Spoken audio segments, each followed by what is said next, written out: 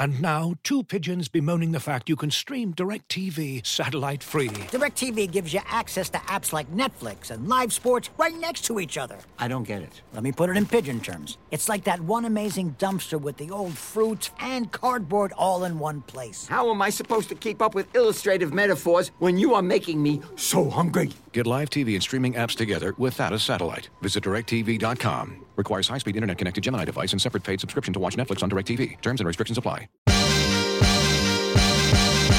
I'm down to dunk. And I'm down to dunk. I'm down to dunk. This is J-Dub, and I'm down to dunk. I'm Shai Gilgeous-Alexander, and I'm down to dunk. This is Lindy Waters, and I'm down to dunk. I'm Mike Muscala, and I'm down to dunk. This is Jay Will, and I'm down to dunk. This is Kenneth Williams, and I'm down to dunk. This is Lou Dort, and I'm down to dunk. We say this is Lou Dort, and I'm down to Dort. This is Lou Dort, and I'm down to Dort. Welcome to Down to Dunk. I'm your host, Andrew Schlecht. We're part of the Athletic Podcast Network. With me, as always, on Wednesdays, my good friend Alex Pierce. Alex, what's up? What's up, Andrew? Streaming live from a bedroom in Oklahoma City with plates on the wall, as you can see. Those are some nice-looking plates. You got plates on your wall at home, too? No, it actually scares me if I was sleeping and one of these plates fell off. That would be a terrible, rude awakening. You could get badly hurt by a plate. By a shard. Yeah, shard. That would not be good. Something that was good was the Thunder last night, just stomping the San Antonio Spurs 130 to 114. They took it to him, Al. They did, without Coach Pop. You know, we do have to mention that he was ejected. Did you were there, right? Yeah, I was there. Did you happen to hear what he said? He yelled at the official, "Kiss my A." Really? Yeah. But that got him both texts, or he followed it up. He said it again. He said it once, and then kind of kept walking toward her. Yeah. And then she was just like, "You're out. Like, get out of here." There had to have been. I don't know this to be true. I need to talk to somebody that covers the Spurs or something. But it felt like she was ready to get him out of there. Yeah. Because there must be some kind of recent history or something between the two of them. Because it's pretty aggressive to yell that at the beginning of the second quarter in a game early in the game. That's why I was so confused watching it back. In the middle of the end of December, it's December 27th. This is a very meaningless game. Thunder Spurs. And it's not nothing had happened up to that point, whereas the teams were fighting with each other. No. There's really no drama. No, it was way too aggressive on Pop's part, and probably way too aggressive on her part as well, which made me think there had to have been something else to this. You know what I mean? There has to be something before this that I don't know about. Because both of their reactions were just super aggressive, just right away. I don't know why he would yell at her. Kiss my A. What? That was weird. But luckily they have Brett Brown on the bench, who is very familiar with coaching terrible teams. Mm-hmm. So it probably felt right at home for him. He was yelling, he's clapping. Yelling. Was he? Oh, yeah. He's up clapping, yelling, "Come on, boys." He slapped Devin Vassell in the butt as he was running up the court after he hit a turnaround jumper. Oh, nice. He was in it for the boys last night. Brett Brown. I mentioned that nothing really that exciting happened at the beginning of the game. Well, something did, and it was Poku getting injured. It's not really exciting, but it was a big event. Maybe Pop just wanted to go check on Poku. You what? I said maybe Pop just wanted to go check on Poku. Just needed to get tossed so he could just see if he was okay. It was a weird injury. I guess I would say it was a weird reaction, because if he hadn't grabbed his knee, you would have watched that replay and say, "Oh, he just twisted his ankle." That's what it looked like on the replay. And I asked, so I couldn't see it from where I was. Yeah. But there's one of the Spurs broadcast people was sitting just a couple seats down and has a monitor in front Oh, of him. okay. And he's watching it, and so I, asked him. I was like, "What did you see?" He said, "It looks like he just twisted his ankle really bad." I was like, "Oh, okay." Yeah, and like I don't know. We've seen a lot of ACL injuries at this point. Yeah, That did not. It wasn't an immediate obvious ACL injury in the way that like I think about like Jason White back in the day or Jamal Murray recently, where you can see it on the replay. You can say, "Ooh, something looks off with what the knee just did." Yeah, I looked at it again too. I did not see knee injury.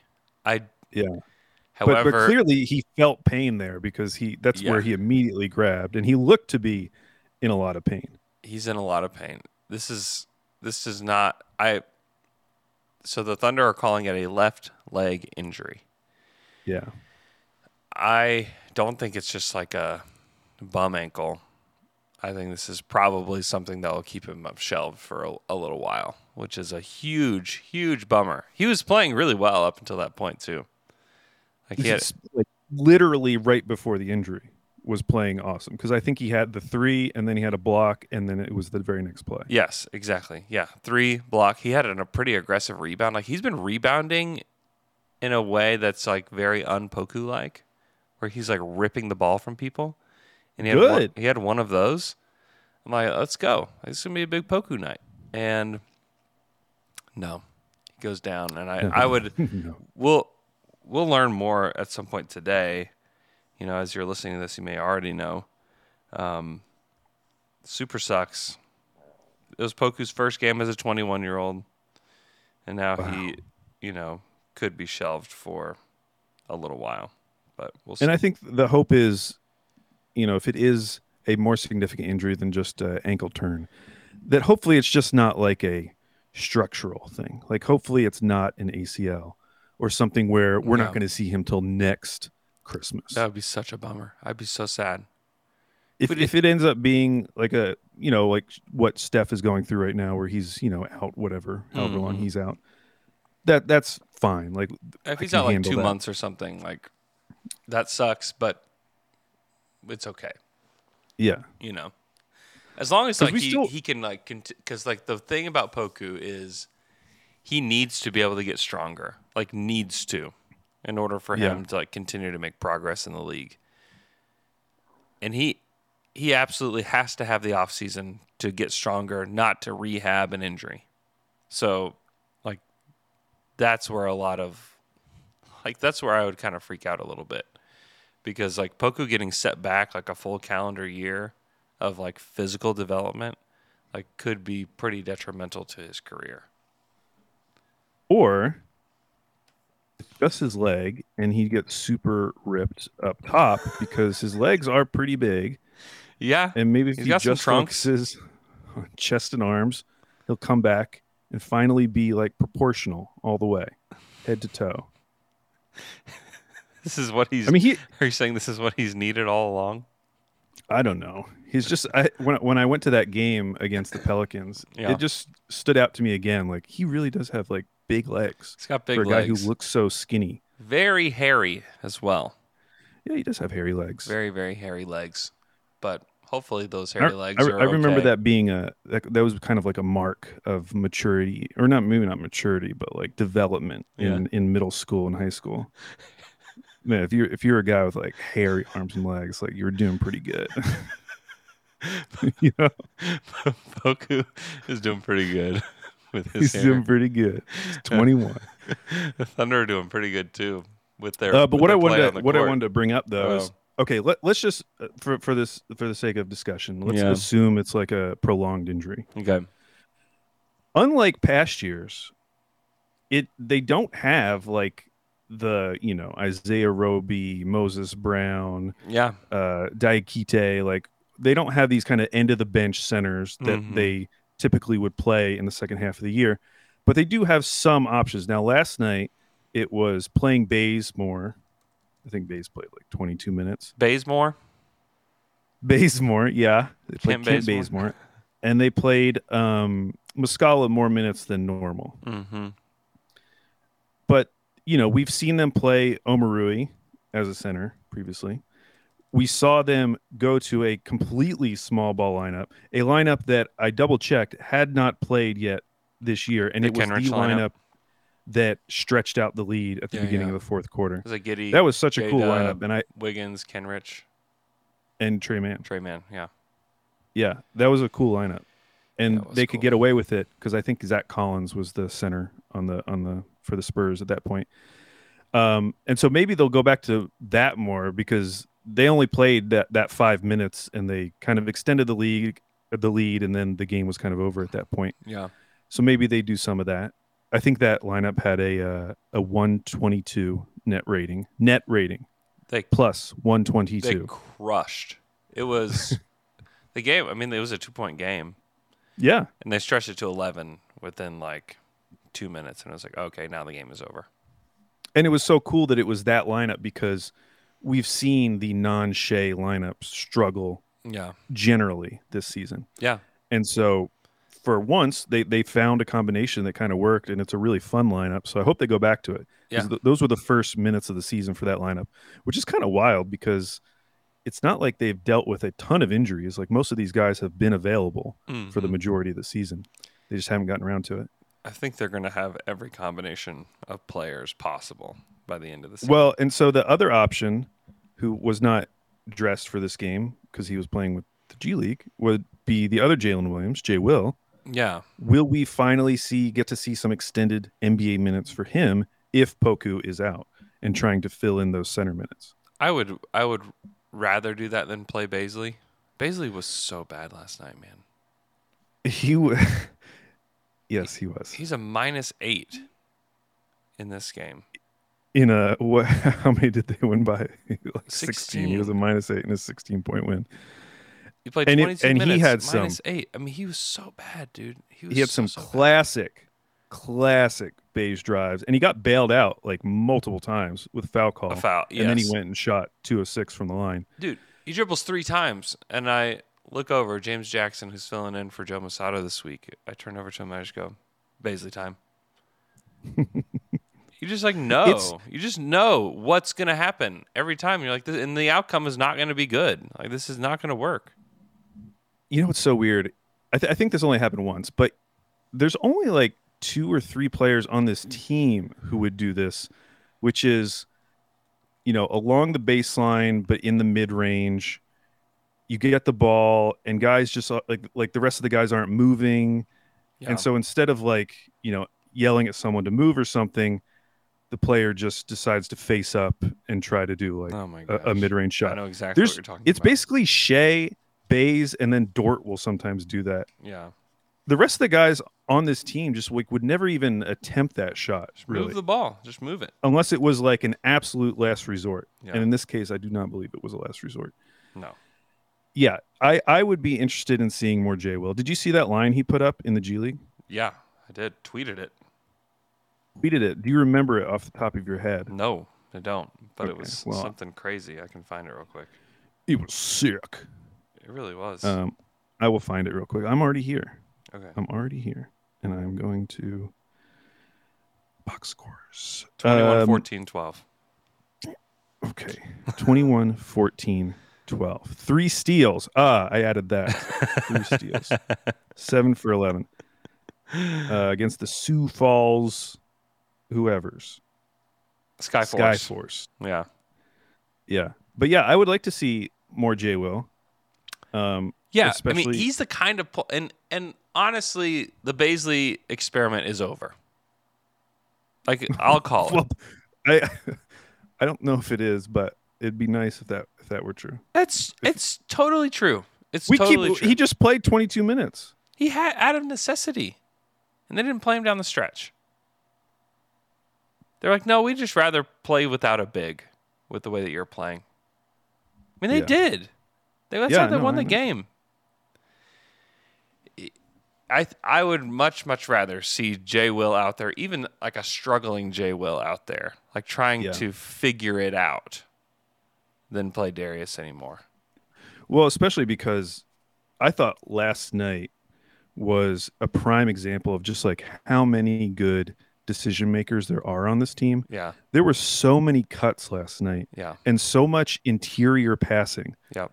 There was a play that it ended in a block, like Sohan blocked Mike Muscala, but Dort drove in, did a really nice interior pass to J-Dub, who did a really nice pass to Giddey. This is all within like the 3-point line, most of it like super close to the paint. Mm-hmm. And then Giddey did a really nice drop-off pass to Muscala, who then got blocked.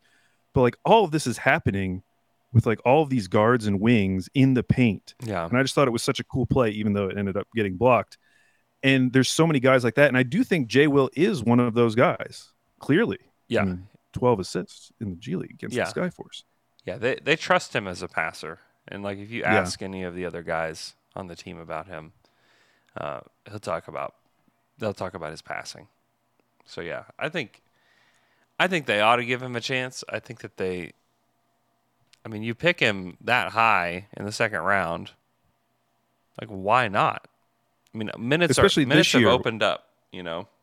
Yeah, especially this year where there just aren't a lot of options. And as good as Mike Muscala is, and he is very good, he finished the game with 19 points, but he had 17 points in like much fewer minutes. Like early in the third quarter, he had 17. I asked him after the game, I was like, do you know what your career high is? He was like, yes, 24. It's like, okay, good. Oh, really? Yeah. I said, okay, good. I said, do you start to think about like a career high whenever you have 17 in the third quarter? Like, does that something that crosses your mind? And he just like kind of starts giggling. And he's like, yeah. He's like, I do. I started thinking about it. And then I told this on Thunder After Dark last night too, but he said that before the game, Chet and Jeremiah were talking, and they were saying they were making a bet of who would score more points in this game, Muscala or Shea. And they were just joking around. And they bet $1 million that it was going to be Shea. And who was on the other end of that bet? I can't. He didn't say if it was Jeremiah or Chet that bet. It was those two betting against each other. Why? Who? They were just joking. Did this? They were just joking around. It better have been a joke, Andrew. That terrifies me. I know.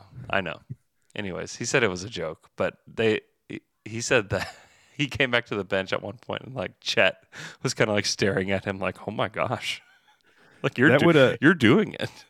You're doing honestly, it right now. For as much as we talk about how many good decision makers are on this team, if someone really bet $1 million that Muscala was going to score more, I would worry about that player's decision making. But what I was going to say is that like as good as Muscala is, he's not going to ever play like 30 minutes a night on this team. I mean, 21 felt like a lot last night. Yeah. Yeah, I mean, I think he's one of the older guys on the team that kind of have to preserve his minutes. So yeah, I would say play Jay Will. Like call Jay Will up, play him. I mean, if he's putting up that kind of triple double in the G League, you're ready for the big league. Like don't keep him down there. You know, let especially him play against because Charlotte. like if he's not going to get minutes now, when is he realistically going to get minutes? Because once Chet is back, and if JRE's healthy and Poku eventually comes back, those minutes are going to be even harder to find. So it feels like this is the sweet spot for Jay Will to finally get some extended run. Yeah, because Jeremiah is going to be out for weeks still. Really? Okay, I was just about to ask that. Yeah, what the update on him was. Yeah. He was at Mark was asked pregame about that. He said he's still weeks and not days away from being back. So with Jeremiah out for a while, Poku likely out for a while. We don't know that for sure yet. I mean, who are you starting, I guess, first of all? Well, you know, I was kind of wondering that because I've kind of been like trained to believe that, they're just going to plug Baisley back in. Because, I mean, they've done that. They've resisted starting Muscala. Like, I don't know if Muscala has any starts this year. He has one. He has one. Just as many as Darius. Oh, really? Oh, Darius has only started one game this year? Yeah. Oh, okay. So they don't really have a default then. Well, in that case, that makes me feel like there's a chance they won't start Baisley. Muscala would be interesting just to help our starters have a nice first quarter. Yeah. Start turning the tide on those on-off numbers. Start making the first quarter net rating look a little better. Yeah. But yeah, why not J. Will? Just start J. Will, and if you can put like maybe one more shooter than you normally would. Did you think it was interesting that Lou Dort only played 22 minutes last night? Yeah, he was under the weather, is what Mark said. Oh, he was. The game. Okay. Yeah. Okay, so not that interesting. And the other guys had it going. Yeah. Too. So he said it made it. He's like, it was a pretty easy decision down the stretch just to not play him because he wasn't feeling well. So yeah. It's good to have that context because I thought the same thing, and I was asking Mark after the game.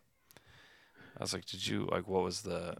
Yeah, because it wasn't like foul trouble or something. So yeah, I said it was just a byproduct of the other guys playing well, or what was going on.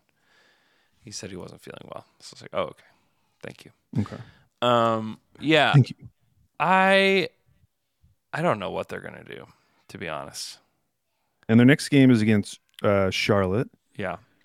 Who, they have some bigs, but they're not that imposing either. So they could get away with something if they really wanted to. You can get away with whatever you want against this Hornets team. This Hornets get team away with whatever you want. Is garbage. You just start Kenrich at center. Yeah, because it's Mason Plumlee who's been starting for them. Mark Williams is finally getting some minutes. Yay! That's so bizarre. Mark Williams, their lottery pick, is finally getting minutes on a team that is 9-26. What a disastrous franchise. Disaster.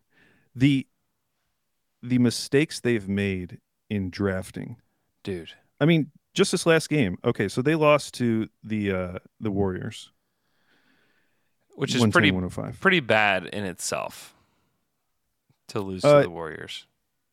It could have been a winnable game, but even more than that, Bryce McGowan's, James Bouknight, Kai Jones, DNPs in that game. And there's still Mark Williams has played 5 games. He's played 5 games. Gordon Hayward played 37 minutes last night. Oh my gosh. He led the team in minutes. What's the point? What are they doing? What are they doing? This is a complete disaster. They're gonna run him into the ground. He played 35 minutes in the last game. What are they doing?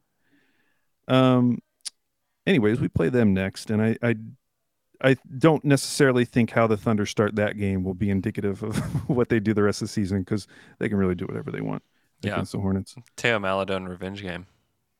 Oh my gosh, I didn't think about that. Mm-hmm. Now there's a random guy on their team who's getting minutes every single game. Yeah, good for him. He plays over James Bouknight.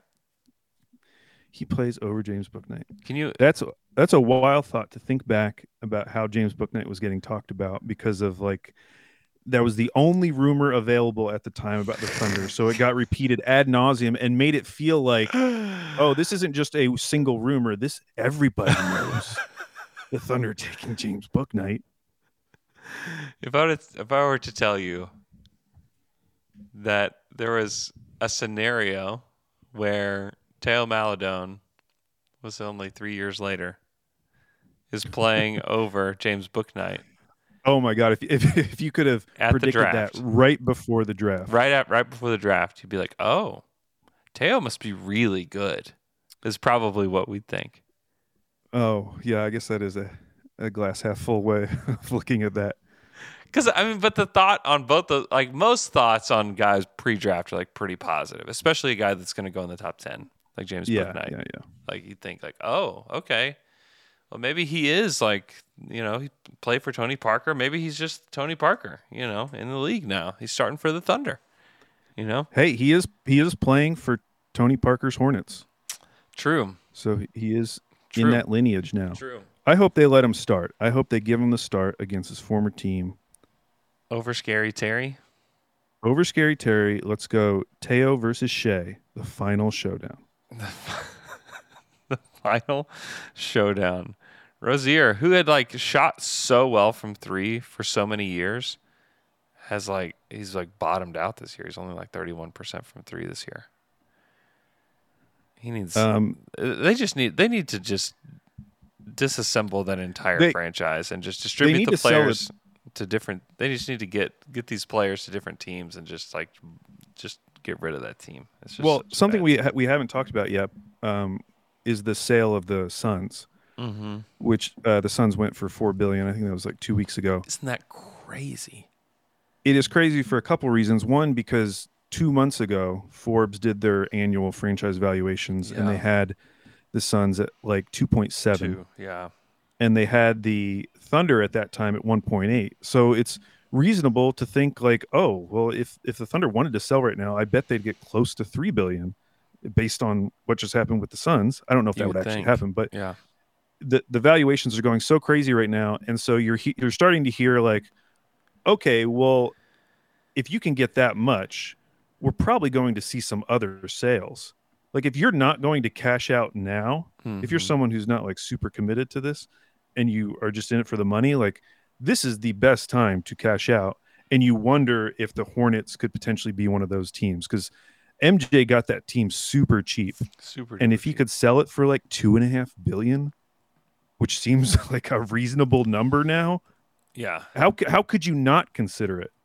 And that's what it feels like they need. Like they need a complete overhaul of their franchise, like from the top down. Yeah. He bought them for $275 million. Dude, what yeah, he could like 10 times his money. Yeah. What a deal. He should do it. Because it's not like his legacy is growing by being an owner of the Charlotte Hornets.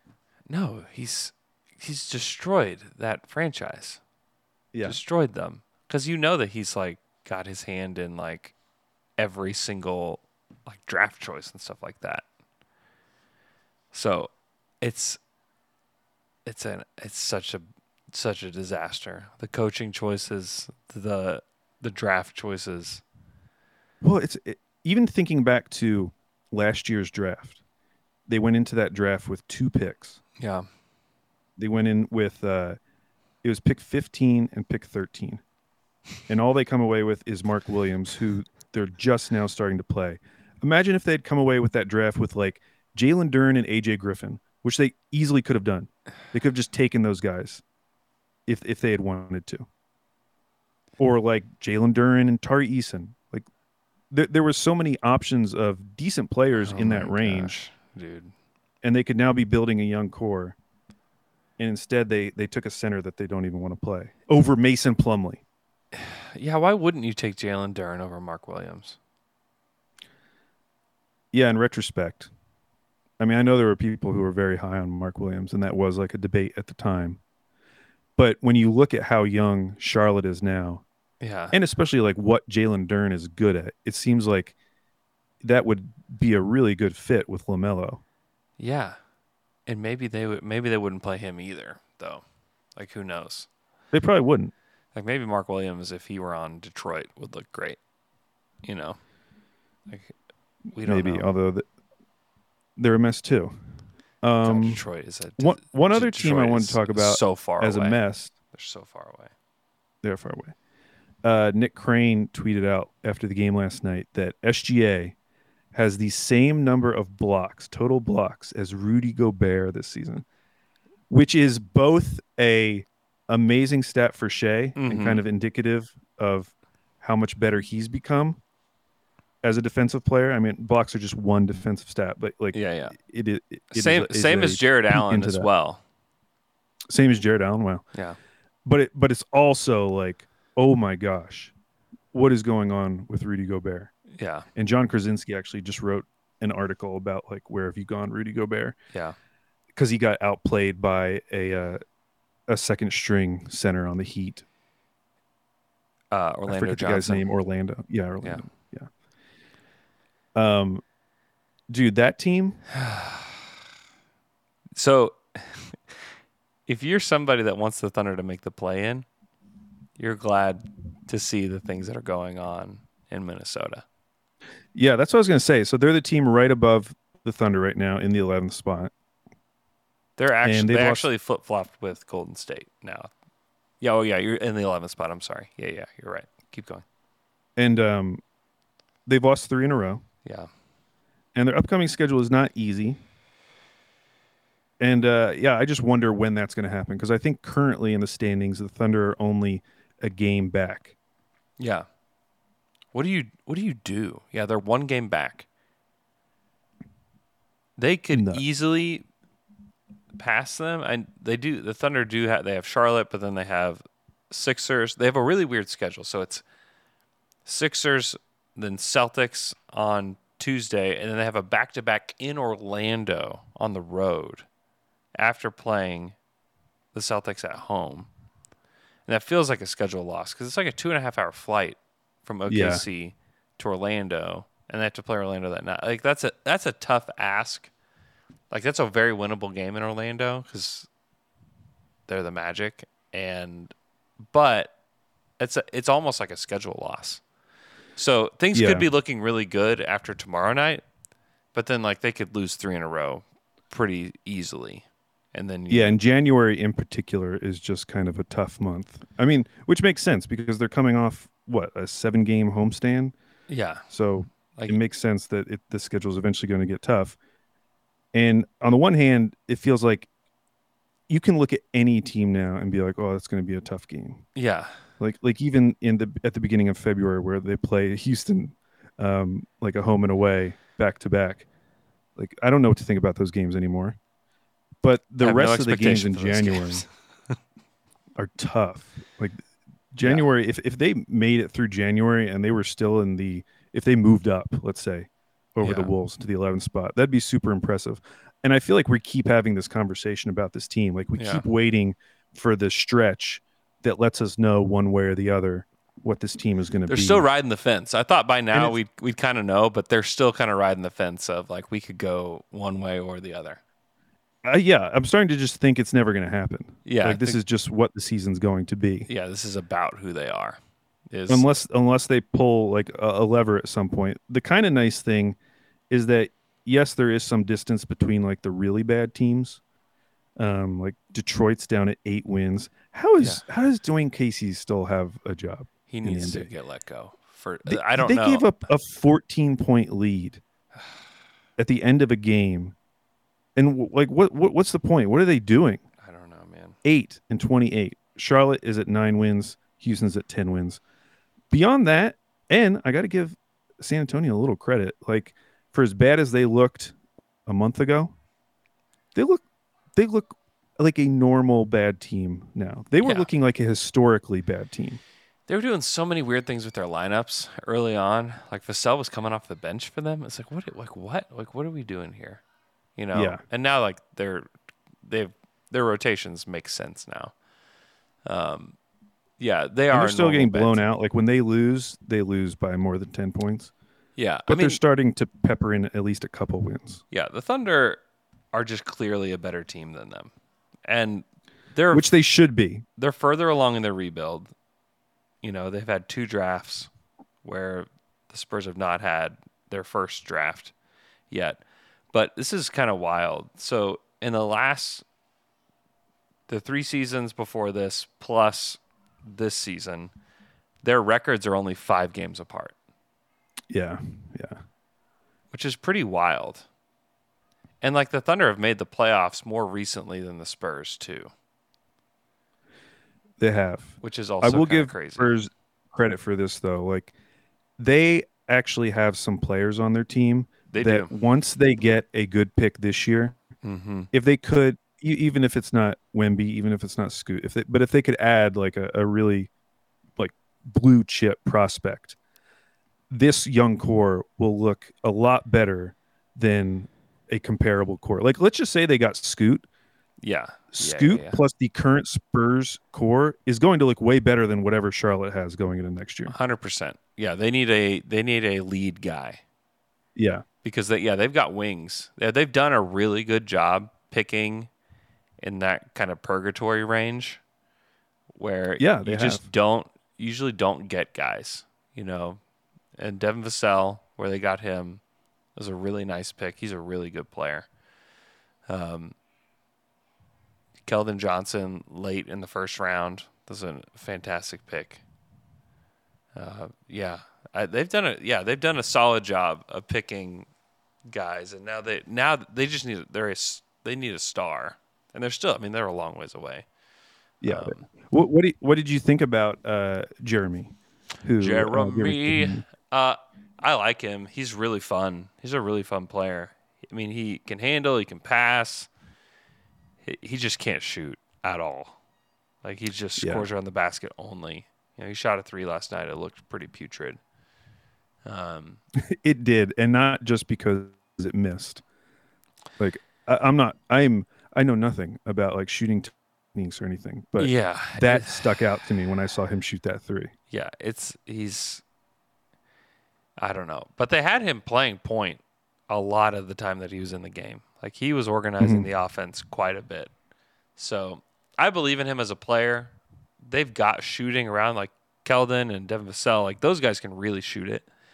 And so as long as you don't have multiple guys that can't shoot around him, then I think like he's definitely a building block piece with those other 2 guys. And then you add, like, if they're ever to add a top 2 pick to this, you're feeling pretty good if you're the Spurs. Yeah.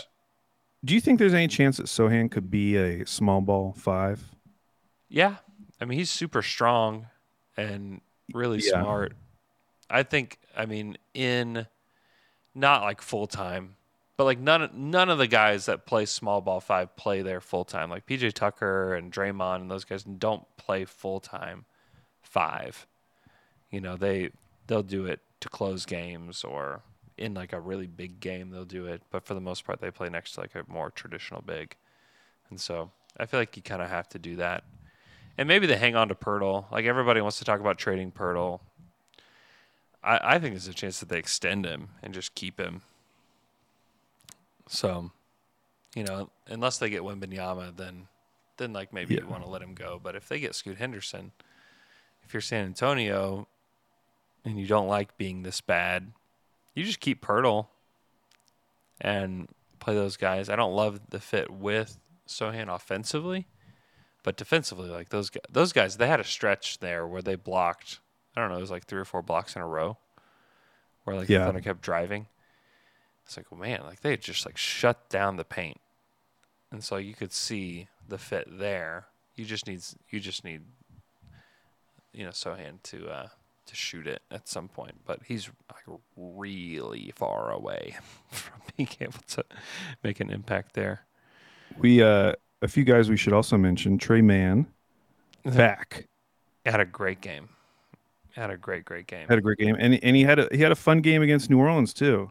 I mean, that final floater against New Orleans, if that had gone, I mean, what a storybook ending that would have been. A crazy story. It's also crazy that he had the ball at the end of the game. Yes, and have you been noticing they've been giving him the technical free throws? They are doing whatever they can to pump him up. Yeah, and it seems to be working. Like, he had that step back last night on Roby, where it was like, okay, there he is. Dude, I thought his step back on Zach Collins earlier in the game was really nice too. Yeah. I mean, I know these are like big centers, but they tend to like make the step back look prettier because they just can't recover as quickly. Oh, they can't recover at all. Like, they can't get to him. Yeah. No, I mean, it's just good to see that, because a lot of his stuff lately has just felt like spot ups and drives, and it didn't necessarily feel like Trey. Like his game last night, you finally got to see it, where it was like, oh, okay, there's Trey, and he's another guy who can pass on the team. He had some outstanding passes last night. He did. Yeah, he's somebody. And it's just funny. Like, he's just getting to these like pockets of the season, and like people are like writing Trey off. It's like just chill out.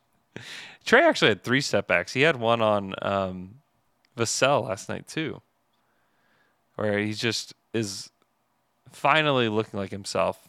He ran the court. That the J-Dub chase down Oh yeah, you posted the picture. By the way, that was an awesome picture by the. It's whoever such was a on the cool sideline picture. Taking that. It's a great picture of J-Dub because like you can see in his eyes that he knows that he's going to get it. And then he was started from way behind too. He was like 5 or 6 feet behind Keldon Johnson, and I was like, oh man, he's going for it. You know, I'm watching this is happening like right in front of me, and I'm like, oh, this is like he's really going for it. And then when he gets there, like just a smidge before Keldon Johnson, I was like, holy smokes. Like that was like an incredible play. And then he taps it over to Trey, who ran the court too, and Trey got an easy bucket. But that was easily the hustle play of the year. Like there's not a lot of, I mean, they hustled a lot last night, but that one just really sticks out as like, okay, that felt like a moment, you know? Yeah. He's got some of that Kenrich in him. He does. Honestly, Kenrich is such a huge part. Like, I think the whole, like, they're the heart and soul of the team stuff is kind of BS a lot of times. But, like, I think Kenrich is definitely that guy for this squad. He is for sure. I thought he was really good defensively last night. Kenrich is really awesome. And the fact that he wants to stay. I mean, I hope that the Thunder are in a position to make the playoffs in the next 2 seasons, you know, because you'll be able to then like you get to play like prime Kenrich in the playoffs, and that's where you're like actually going to see his value. Like you can see his value now, but when games like really, really matter, like you have to win games, I think people are going to be like, wow, like how did the Thunder have been kind of like keeping this guy, you know, hidden from the world. It would not shock me if there's like a playoff game in the next couple of years where Kenrich plays like 30 minutes in a game just because he's so important to what they're doing. Without a doubt. You know, we talk about like all the time, like, oh, I wish that we could have had this guy or that guy, you know, in the Russ KD era or a guy like this. You know, I think we talk about a lot of these guys probably a little bit too favorably. You know, I think we've probably even said it about Lindy and Isaiah Joe and all these guys. And, like, those guys are, like, that's fine. Like, they've played well. Like, Kenrich is legitimately one of the guys where you're like, man, they could have really used a guy like him because he can play, like, 2 through 5. Yeah. And play anywhere you need him to. I mean, and he would have been really good off of Westbrook. Russ would have loved to play with him. He's like the exact kind of guy that Russ would have just absolutely loved to play with. Like, 'cause like Russ loved playing with Andre, and you know he's Andre that actually has an offensive game. You know. We briefly mentioned J-Dub, who had another very good, very efficient game. Yeah. Though it is interesting looking at this was tied with the fewest threes they took all season. Yeah. And you didn't really notice it in the game because they were making so many. You know, they shot 54% from 3. Yeah. But it's just wild that there were only 3 guys last night who took more than 2 threes. And it was Dort, Muscala, and Trey Mann. I mean, it's cool that they were able to accomplish that. At the same time, I look at this box score and I'm like, we have to find someone who is. This looks like a box score from 2004. Yeah, like a really good shooting game from 2004. Yeah. Like, oh my gosh, they made 13 threes. It's crazy. Yeah. That's the only thing I worry about right now with this team is that it just feels like, and it's not because, last year it was because I thought like, oh my gosh, we have no one who can shoot. Yeah. Now I'm actually feeling a lot more positive that we have some shooters on the team. It's just we're not taking very many of them. Yeah. And I know that J-Dub hasn't shot well this season, but like I still have faith that he's going to become a 3-point shooter. I'm feeling better about Giddey, and I still feel good about Shea, who took 0 threes in that game. 0. Yeah, 0. Before the game, Shea is like practicing threes and looking really good doing it. But yeah, Giddey hit that 1 3. It was wide open, just wide open, and he took it really confidently and made it. It's like it looks so much better than it did last year. Yeah, it does.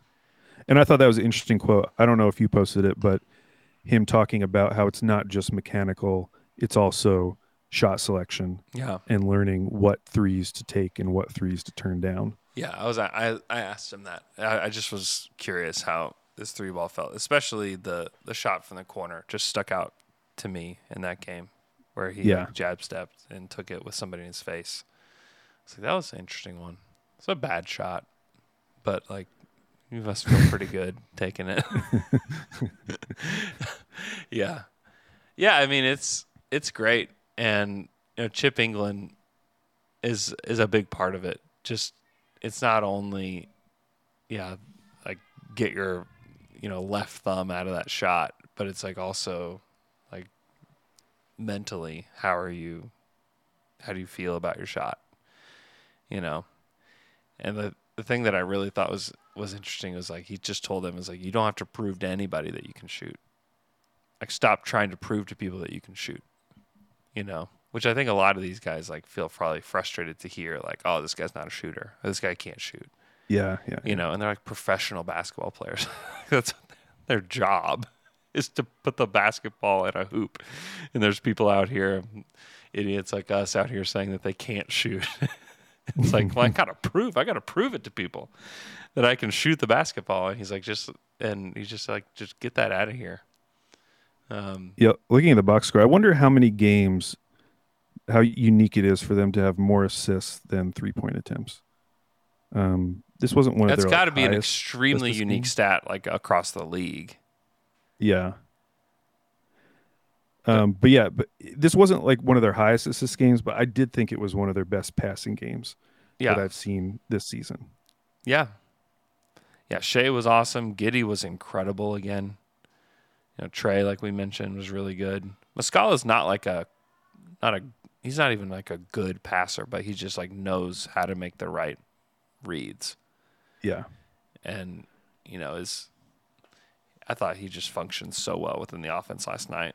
You could just feel the difference between him and Darius, when either one of those guys are out there. Like everything felt so easy when Mike was out there. One, he's spacing the court, he's making the right passes, and the ball's not stopping. And that's what they want. Like that's the way they want to play, and that's the way that Jay Will plays as well. So, and when their like offense is really clicking, where it's like drive and kick, drive and interior pass. Like, it can look really good. Yeah. Same with the Spurs. Like they had some moments last night where they were passing the ball really well. Mm-hmm. And for two super young teams, I think that's really impressive because we know that there are teams around the league who are also young, who look just disgusting most nights on offense. And to be fair, like OKC's offense has been really bad the last couple of years. Yeah. But they've been laying this groundwork, and I do feel like it's starting to pay off because they have the guys on the roster, which is something we've been talking about. Yeah. Have we talked about, Andrew, yet James Harden and the rumor? No, I wanted to bring that up specifically with you because I think that there's a lot of meat on this bone here, Al. Yeah, I mean, so if you don't know, on Christmas Day, I don't know how you wouldn't know, but on Christmas Day, Woj made us all very aware of this. Yeah, Woj, in what in retrospect felt very random, perhaps not random timing, right before their game, comes out with this report that this summer, when James Harden has a player option, there's a potential that he would want to opt out and explore a return to the Houston Rockets, who will have a lot of cap space. And I think they could offer him something like $45 million if they really wanted to, which perhaps they do. And, I think the initial obvious reaction from people was, oh, this is just a leverage play. Because if you look at this summer, like what other team could he possibly use as leverage? There aren't very many teams with cap space. And even the ones that do have some cap space, are they really going to be believable? Like, I think the Spurs might have cap space. Like, is anyone really going to believe that James Harden might go to the Spurs? Right. And so the Houston Rockets as just this leverage play seems kind of obvious and kind of perfect for him because of all the history with Houston, and maybe he would want to go back. It seems, though, because then we had the subsequent reporting from Jake Fisher that this is real, and he actually loved being in Houston and loved being the man in Houston, and maybe wouldn't mind going back there. And if they're not really in a position to win, who really cares? Because there's a lot of other great benefits of going back to Houston. Yeah, I haven't heard that on Christmas Day. I'm in like text groups with like a bunch of people from around the NBA, and like people are saying like, yeah, this is like a widely known thing, which is super interesting in and of itself. Yeah, and honestly, if James Harden did it, like credit to him, because sometimes you just gotta be honest. Be honest about what you enjoy. Yeah, be honest about what you like, and just go do it. Just go do it. Who cares? Like, what are the realistic chances of him getting a ring at this point? It's going to be really tough. He's going to have to engineer some crazy trade again if he's going to leave Philly. And if we don't think Philly can win a ring, he's going to have to engineer some crazy trade to another team that is like loaded up with stars. Could he try to do that again? Yeah. But he might be thinking, take a pay cut. Or take a pay cut. Yeah. He might be thinking, man, I loved it in Houston. It was great. I was the man. If I went back, they would still love me, even if I didn't win. Yeah. And I could retire a Rocket. I'd probably get a statue. Like, it's not an awful plan for James Harden. Everyone's always going to think of him as a known loser, when it comes to the playoffs and stuff. Like, I don't think there's anything he can do at this point beyond winning a ring, which is super hard to do, that's going to change people's perception. So I kind of respect it if that's what he really does end up doing. Yeah. Now, but the Thunder relevant part is that I was going to say, that's all great. We have Why would the you Houston want to Rockets do this pick next year. Why would you want to do this if you're Houston? Why would you? Because they don't have a plan, and I don't think they've had a plan. And I don't believe that they have a plan other than just be bad, collect young talent, and then we'll figure it out at some point.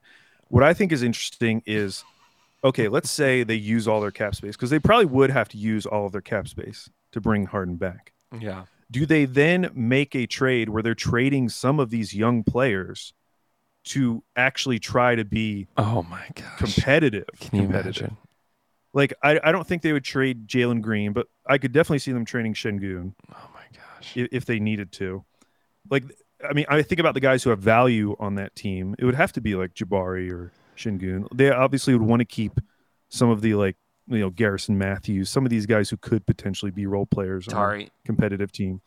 Tari Eason, Jayshawn Tate, they would keep him. Yeah, Jayshawn. They could keep Eric Gordon. Right? He might be. Yeah. You got to resign him going to the tax, Andrew. We're going to the tax. Gosh, bro. But yeah, I think about that pick, which, like, okay, let's say Harden's not there. I don't know what to think about that pick because I think they still could be terrible next year. Yeah, definitely. Like, regardless of who they get, even if they got Wemby, I wouldn't be instantly convinced that this is like a play-in team. So I would be scared of losing that pick. If Harden goes, I'm much more confident OKC would get the pick. And I kind of feel like it would be in a sweet spot type of range. Could they be good? Could they possibly be a play-in team with Harden there? I don't know if they'd be a play. They could be. I would say they could be, because you think about how bad that team has been offensively and how everyone who watches them night after night always says they have no idea what they're doing on offense most nights. And it's because they're being run by, KPJ and Jalen Green, who either just aren't, Jalen Green maybe just isn't a primary ball handler yet. And then KPJ just might not be good, even though he does put up a lot of stats. If you put someone like James Harden running the show, all of a sudden Jabari Smith is probably going to look a lot better. Şengün is going to get the ball more. Yeah. Jalen Green is going to get a bunch of wide open looks. Like, that will be a functional offense. So I definitely think they'd be better. They'd be awful defensively, but they're awful defensively now. So yeah, I could see it though, where OKC could potentially get a pick in that like 10 to 14 range. He turns 34. He turns 34, and they're going to give him. Let's give him max. How many years can we give him? He turns 34 in August, and he's already slowing down. I know he's been better lately. Like, yeah, great. Well, that's the other thing. If they did do it, it also opens the door where they could get off to like a decent start, and then James Harden gets, an old man injury, and the pick starts like fluctuating more in that like 6 to 10 range. Yeah, honestly, if you're a Thunder fan, you're rooting for this to happen. I kind of am rooting for it to happen. That's where I ended up at. Yeah. Because if it doesn't happen, like maybe they use their cap space to bring in, some role players. Like who are they going to get that's going to matter? And I'm just worried that they're still going to be so bad, not just because they're still young, but also because the West is still so good. And I don't see what their clear path is to breaking through to get up to like the 10th spot, let's say. Yeah. It still feels like even if they improved a little bit, they'd be in that like 11 to 13 seed range. Yeah. It's fascinating though. It is. And if you're, I mean, there's so many angles to this because we haven't even mentioned Daryl Morey. Like if that's how this all ended up, I mean, I think that has to be a massive hit on Morey. Like even if you can justify all the individual moves, if this is how the whole Sixers, not just the Sixers experience, but like leaving Houston for this, trying to recreate it in Philly, and then being spurned by your own guy who then leaves to go back to the place where you made your name. I mean, that's good stuff. It is good stuff. It's a great storyline. And I think it's very possible that it occurs. And then what do you do if you're Philly? Because you still don't have space. You still have Tobias Harris. I know. Although he might be. Actually, does he still have 2 years left? I think he has 1 year left. Okay, so he would at least be an expiring. But still, they would be in a position where if he really left in free agency, that means they're not getting anything back. Mm-hmm. And yes, I get that they wouldn't want Ben Simmons, but they also gave up Seth Curry, and they also gave up at least one pick in that deal. Yeah, the Simmons Harden deal. So they would be asset poor. Like we have at least one of their picks from the Horford deal. Mm-hmm. I don't know what they do, and then you start wondering, does Embiid demand a trade at some point? And then does it all blow up? If that's how all this ended, that would be I mean, Sixers fans have been put through a lot. Yeah. I think that could be a breaking point for some of them. Yeah, that would definitely be a Rise to Ricky Sanchez must listen. Yes. If that indeed happens. I think it's extremely possible that all of that transpires. There are lots of teams in the East that I just like a lot better than Philly, and that I think are better suited to win in the playoffs. Like betting on James Harden to win in the playoffs, not a very safe bet. Someone in the comments also mentioned they'll probably have a new coach at that point, which is true as well. So you add in a coach to that. They should have already had a new coach. They should have already had a new coach. That's probably true. The fact that Daryl continues to defend Doc and he has. I was talking about Houston, but yes, Houston. Doc as well. Oh, I'm sorry. Yeah, Houston. Houston should also already have a new coach. Both are disastrous. And that's where you can tell Mark has done such a good job, and he's very respected around the league. Where you're a bad team, but you can still have an identity. You can still, make this look functional, which is what Mark has done. When you have, but then you have Dwayne Casey in Detroit, like we've mentioned. It's unbelievable. They have the worst record in the league right now, and I know Cade's out, but this is their fourth year. I know, but I was going to say, team. But you could say, well, the Thunder have Chet out, Yeah. And I don't know, man.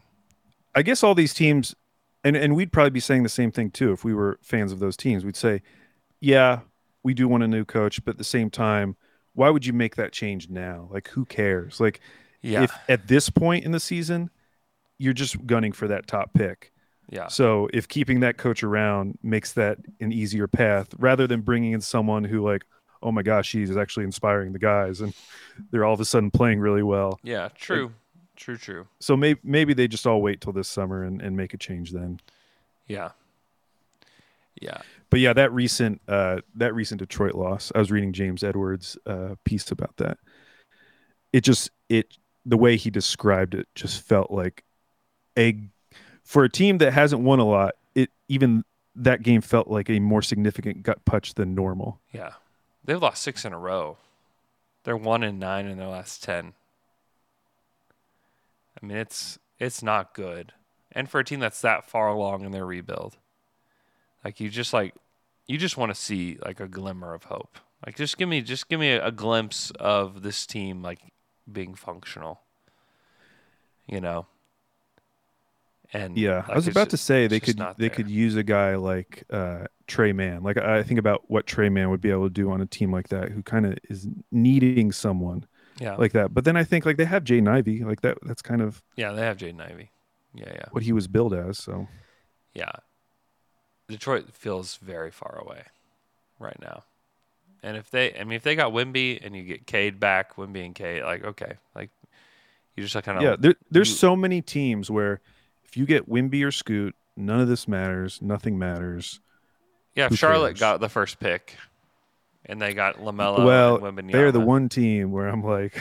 I know, but still like, matter. You would feel so much better about them instantly. Yeah. If they just got Wembanyama to pair with LaMelo. Then you're like, okay, like that could be like a 1-2 punch. You know? Yeah. That you can be saved by the draft, or... if like Detroit or Charlotte fell to like 4th in the draft.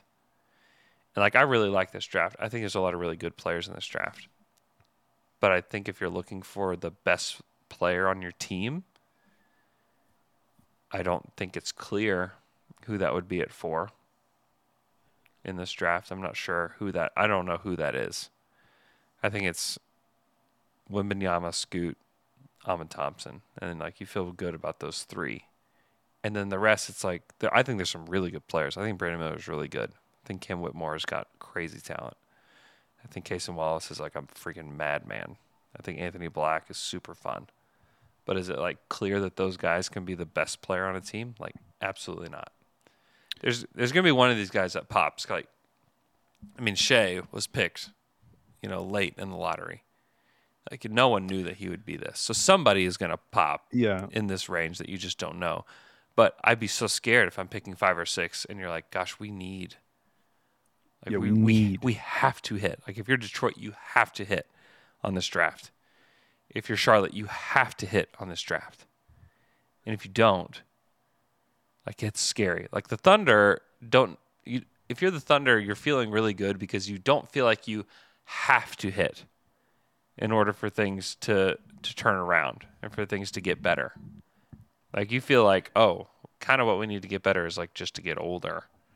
And like if we can continue to add talent, like you feel pretty good. And a lot of it depends on Chet too. One of the topics that's been coming up on the Discord as people have been sharing some of like their favorite prospects is just how many big wings there are in this draft. Yeah. Which feels like it's setting up really nicely for the Thunder. Because that would be the one, archetype, especially if it was someone who could play next to Chet. Yeah. That if you could get that guy, and it sounds like there are a couple guys in this draft who might fit that mold and might be in whatever range we're thinking the Thunder might end up in. Yeah. Kind of like that back of the mid lottery. Mm-hmm. Yeah, there's guys there. Anthony Black is very, very thundery. Very, very, very thundery. Super young. I think he's one of the younger guys. That's going to go in the lottery. So, yeah, there's definitely some guys. Kim Whitmore, who I need to see a lot more of him to feel good about him. But yeah, Brandon Miller, it's really fun. Yeah, there's some guys. There's definitely some guys in this draft that I think could help like fill roles, now that you feel pretty confident that Shea's like the guy. I talked to a scout from the Mavs last night who's just like, the reason that I know that Shea is like one of those top tier players is like you cannot mess with his rhythm. Like you can't slow him down, you can't speed him up. He is going to dictate the way he plays. You also can't like upset him. You can't get in his head. He did get super upset with Tony Brothers last night. Really? Yeah. What was he mad about? Tony Brothers called a travel on Shea. So Shea's driving the lane. He gets hacked. And then Shea walks after he gets hacked and throws the ball up and it goes in. But he calls the travel. And Shea, that was the most animated that I've seen Shea all season with regards to a call. And he's very adamant that he's like, I got fouled. Like, he fouled me. Like, he hit me before I walked. Right. And he was yelling at Tony Brothers walking up the court. Like, you just don't see that, you know. Repeated it 5, 6, 7 times. And then Mark steps up as Tony kind of walks toward the Thunder bench, and he's like, he said, you know, he's like, whenever Shea feels like that, he's almost never wrong, you know. It's like, thanks, Dad. But almost never. Yeah, it was really funny. It was just a funny moment, and I thought Shea was going to get a tech, honestly, because he was not stopping. I was like, okay, this might end up getting Shea teed up here, but I don't know. It was also funny. So the Spurs broadcast, there's like the guy that they throw to, like, you know, 3 or 4 times a game, where it's like he's there. He's just like their third guy in the booth, basically. And so they throw to him, and he's like, "Hey guys, you know, Shai Gilgeous-Alexander 6 weeks ago said that, you know, the officials are humans too, and they make mistakes as well." He's like, "Well, ever since he made that comment, he has gotten the most foul calls in the NBA." I was like, that was a great spot. That was really good. It's a good stat. Yeah, it was a great stat. It makes sense. Yeah, it makes total sense. You go the opposite way. You go the opposite of Luka, who I don't think you want to go the opposite of Luka with what he did last night. Yeah, that was a crazy line. It's crazy line. It doesn't even make sense. I can't remember who tweeted it. Someone's like, "That's not a basketball line. That's a locker combination." Dude, and the Knicks, man, they were so close. Because I said on Slam and Jam, over the next 11 games, I was looking at it, and it was looking like 7-4. And if they just won that game, they would have been on track, because they have like 2 games against the Rockets and a game against the Spurs, and then the Suns. So they would have been on track for 7-4, and then they blow it in just like the most excruciating way possible. They did everything they were supposed to do until that last couple of minutes. And so now the Knicks are almost back to 500, Andrew. I'm missing everything you're saying because I got my 4-year-old in here making demands. Oh, what's he doing? What's up with him? He's needing some food. Oh, he's needing some I'm food. here You didn't get him any food for Christmas, Andrew? No food for Christmas for you, child. Wow. No, he's hungry. My mom used to put a bell pepper in my stocking. Really? Yeah. Wow. Not as like a troll. I really liked bell peppers. What specific color? Man, I'll do any of them, but red and orange, are kind of my go-to. Yeah, red and orange are like definitely better than like a green, right? Yeah, but you also have yellow, and then there's Yellow's these good. striped ones, striped red and yellow, which I sometimes see at the grocery store.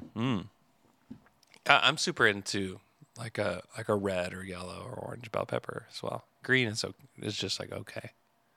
Sometimes green can taste nasty. Yeah, sometimes they're not good at all. Sometimes they're not good. Yeah, it's like when they throw too many on the pizza, I'm way out on that. Way out on that. We should tell people this Friday, Slam and Jam is back. It's back. With Josh Robbins, and the Wizards are 3-1 in their last 4 games. Unbelievable, huh? They've beaten the Suns on the road, the Kings on the road, and then they beat the Sixers last night. Yeah, that was a wild one. Wild. Thank you to the wheel. Shout out to the wheel. If they, because they still have one more game. They play. Actually, this is a tough game, but it is at home. But it's a back-to-back against the Suns. Yeah. If they win that, If that'll they be the final game before Friday. Dude, if they win that, we're going to be feeling pretty good as Zards fans. Yeah. Yeah, feeling insanely good as a Wizards fan. Yeah, that's crazy. Yeah, listen to Slam and Jam. If you don't listen to it, you can find it on the Athletic NBA show. Subscribe to the Athletic NBA show, please. That'd be great. That's like basically like my main project that I'm working on all the time. So please subscribe to that. Hope you guys enjoy the rest of your Wednesday, and we will talk to you guys again on Friday.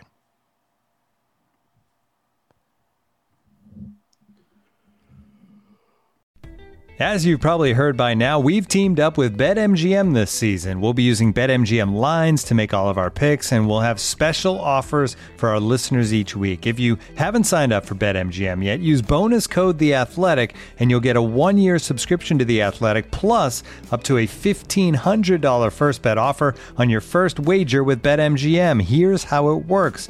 Download the BetMGM app and sign up using bonus code THEATHLETIC.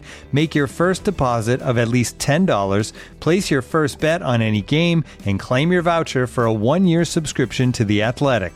See BetMGM.com for terms. U.S. promotional offers not available in D.C., Mississippi, New York, Nevada, Ontario, or Puerto Rico. Gambling problem? Call 1-800-GAMBLER. Available in the U.S. Call 877-8-HOPE-NY or text HOPE-NY 467-369 in New York. Call 1-800-NEXT-STEP in Arizona. 1-800-327-5050 in Massachusetts. 1-800-BETS-OFF in Iowa. 1-800-270-7117 for confidential help in Michigan. 1-800-981-0023 in Puerto Rico. First bet offer for new customers only in partnership with Kansas Crossing Casino and Hotel. Don't forget, if you haven't signed up for BetMGM yet, use bonus code THEATHLETIC, and you'll get a 1-year subscription to The Athletic, plus up to a $1,500 first bet offer on your first wager.